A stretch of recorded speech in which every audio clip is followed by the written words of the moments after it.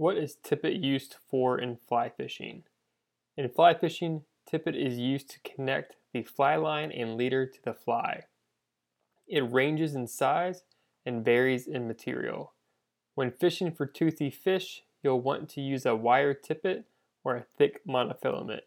A thin monofilament will perform better when fly fishing for trout in clear streams.